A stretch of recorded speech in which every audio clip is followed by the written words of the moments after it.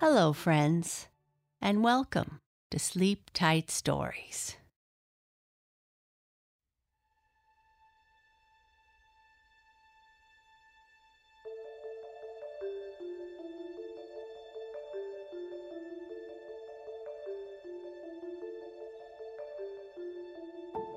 We are continuing this week with Chapter 6 of Cat City. Susan has been taken through Cat City to the council meeting, and she is fascinated by the architecture and sights in the city, and has so many questions. She asks Cynthia and Vinny some of the questions until Cynthia says no more. They have arrived at Center Square in this chapter, and Susan is stunned by the number of cats in the square. There are cats of every size and color, and oh, the noise. Cynthia will plead Susan's case to the council and see what they decide.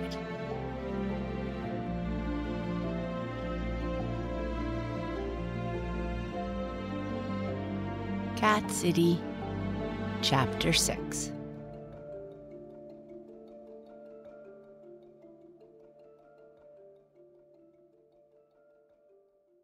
Susan gasped. Despite the fact she knew what she was walking into and the crowds of cats that passed her on her way there, she was not prepared for the sheer number of animals filling Center Square. Stunned, and with her fear rising even higher, she could only stare as she very slowly made her way through the huge mass of furry bodies at the entrance. Cats of every size, color, and description filled the large square to bursting. The area itself was sunken like a theater, surrounded by levels of steps. In the center stood a short pedestal. Placed on it were 5 thrones made of the same cold gray stone. The steps themselves were overflowing with cats.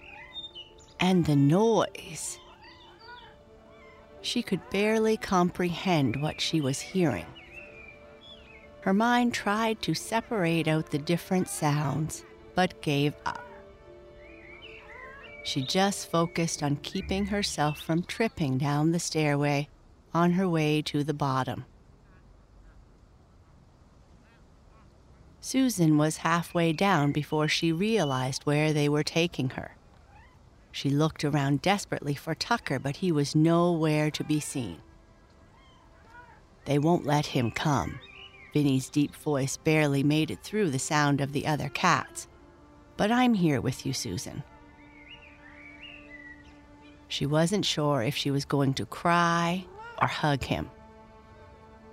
Knowing how embarrassed she would make him, she chose to cry quietly, wiping at the tears just as they fell, not wanting the watching cats to see her despair.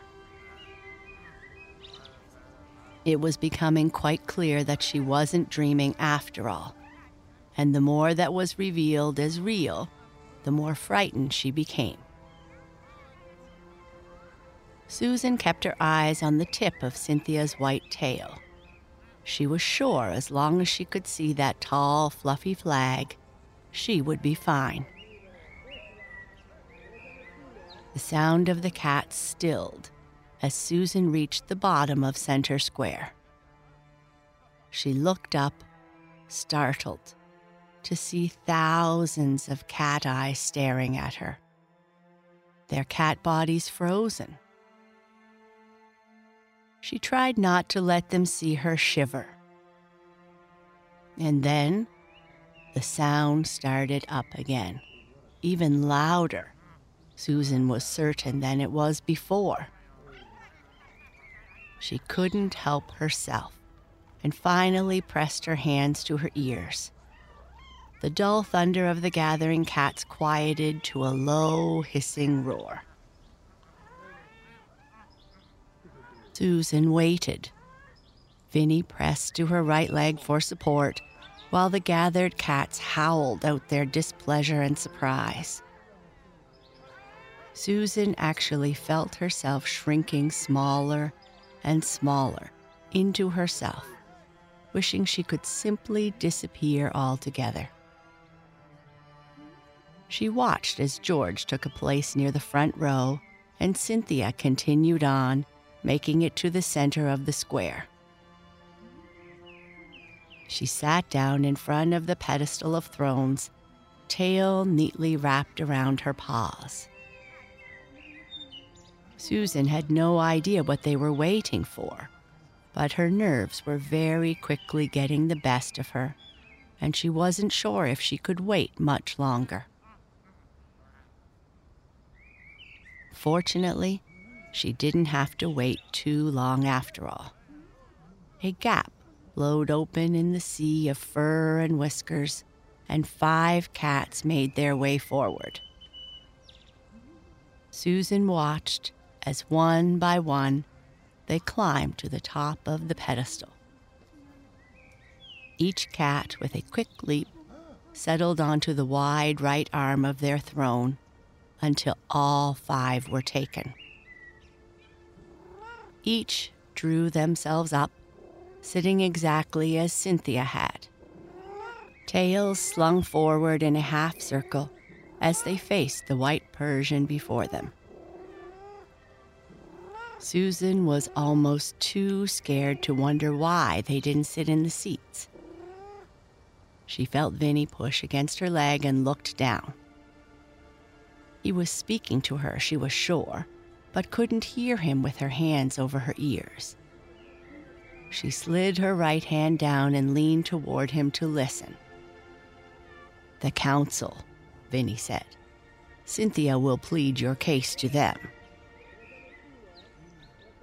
Susan nodded, not exactly happy with the whole arrangement. She was left wondering how much of a defense she would get from Tucker's mother, and wishing he was there with her. The 5 cats gave the crowd another minute before the largest, a huge orange tabby with folded ears, nodded to the guards at the edge of the circle. One of the guards went to a large silver gong and hit it with his tail. Susan was startled by the sound. She hadn't expected it to be so loud or to carry so well. The vibration made her teeth rattle and her eyes water as she dropped her hands in shock. The gathered cats fell silent. The gong sounded a second time, this time more quietly. The chosen guard who struck it bounded back to the center and nodded to the council. The large orange tabby nodded back and turned to address the crowd.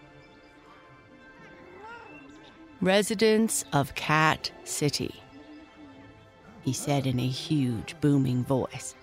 "Council is called to session." There was a brief, collective meow from the crowd, then silence. Susan held her breath in the stillness, almost deaf from the sudden quiet. Vinnie pushed against her leg again and she looked down at him. He nodded her forward. Susan really didn't want to, but figured it would be better to go on her own than to have hundreds of cats make her. She took a shaky step forward and knew instantly that Vinnie was no longer with her. She glanced back at him a little desperately, but he was sitting, calm and composed, behind her. He nodded to her, feeling a little better, knowing Vinnie wouldn't let anything happen to her, and confident he was okay with her going on alone, Susan returned her attention to the pedestal and took another step forward. She finally made it to the base of the pedestal, standing just behind Cynthia. She tried not to look around at the staring cats and instead focused on the 5 in front of her. The large orange cat with the folded ears looked grim and angry, although Susan wondered how much of that was his breeding and how much was his actual mood. The cat next to him, a golden Persian, looked even angrier. But Susan always had trouble with Persians and their pushed-in faces. To her, they always looked cranky. Next to the Persian was a pair of Siamese, slim and butter-colored, with black paws and faces and tails. Their brilliant blue eyes seemed to stare right through her, and Susan quickly looked away. The last cat on the pedestal had the build of the Siamese, but was a beautiful bronze with gorgeous golden eyes and huge ears. Susan thought he was the nicest looking of the bunch and hoped she had at least one cat in the council who would look kindly on her. As we are all now aware, the big red tabby said, whiskers jutting forward aggressively as his folded ears fell even farther over his frowning forehead. There was an event yesterday. The crowd of cats hissed as one. Susan wanted to crawl under the pedestal. This is the result. He flicked his tail at her. She wasn't sure how much she liked being referred to as this, but guessed she didn't have much of a choice in the matter. The gathered cats broke out into loud yowling. Susan cringed. They sounded really angry. She sniffled back a few tears, feeling sorry for herself. It wasn't her fault the rat bit her. The crowd fell silent quickly. All eyes back to the large red cat leading the council. We will now hear from the one responsible for the perpetrator, the cat said.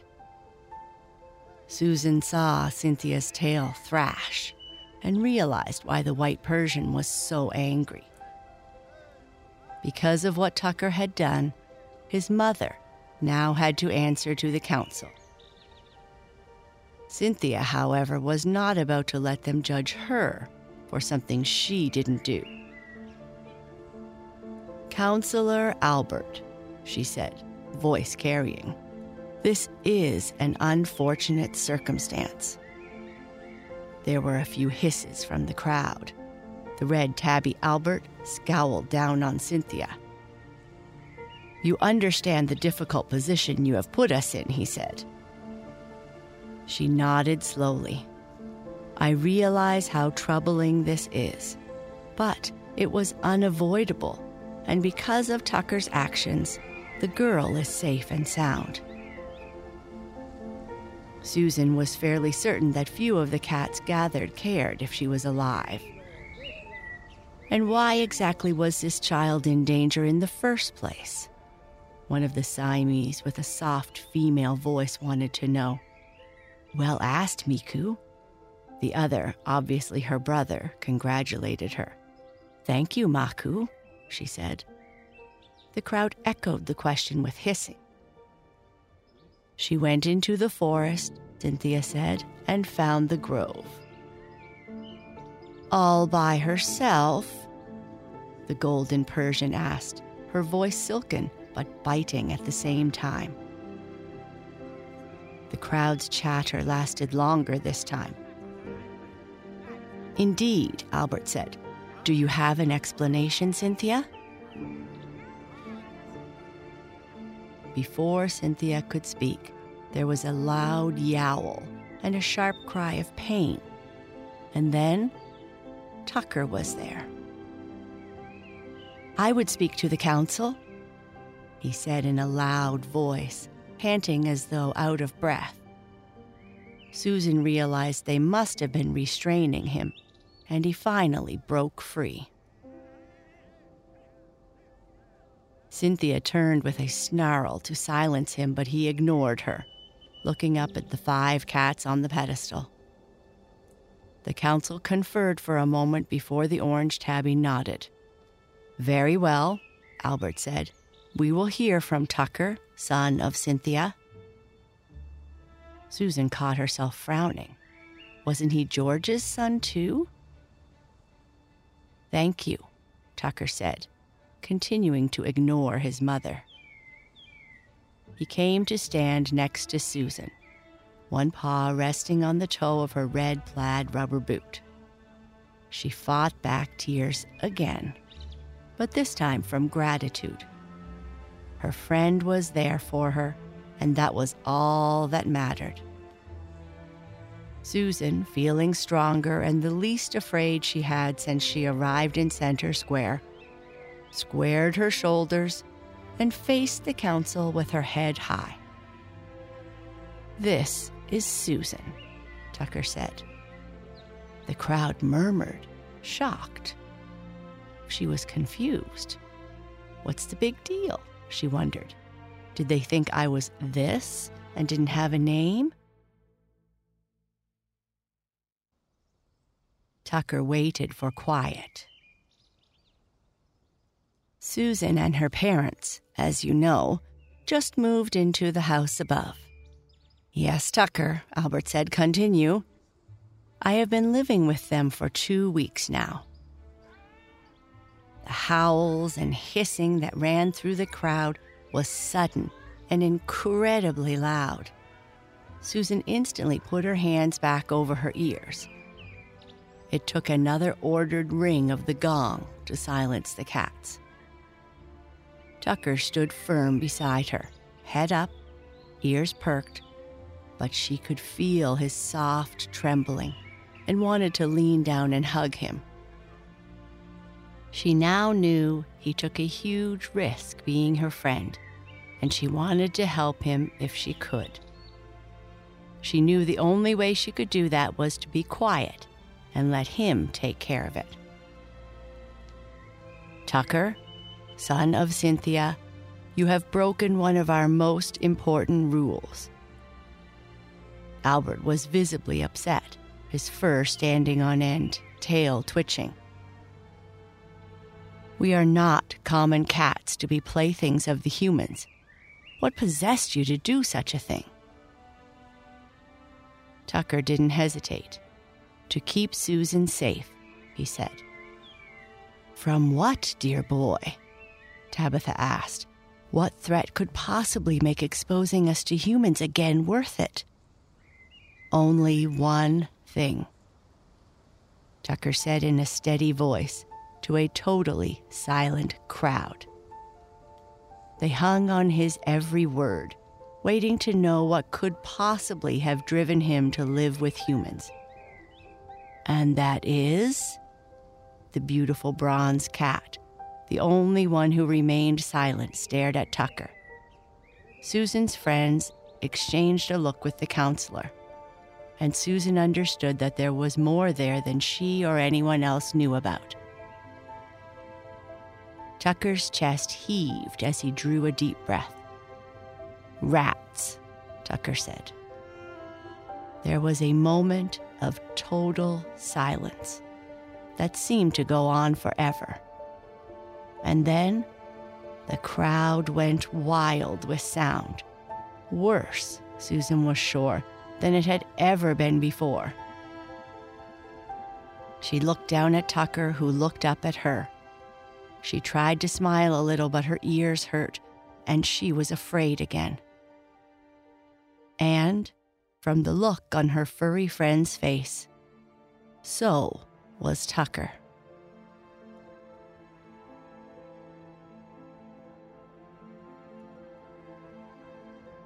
Good night.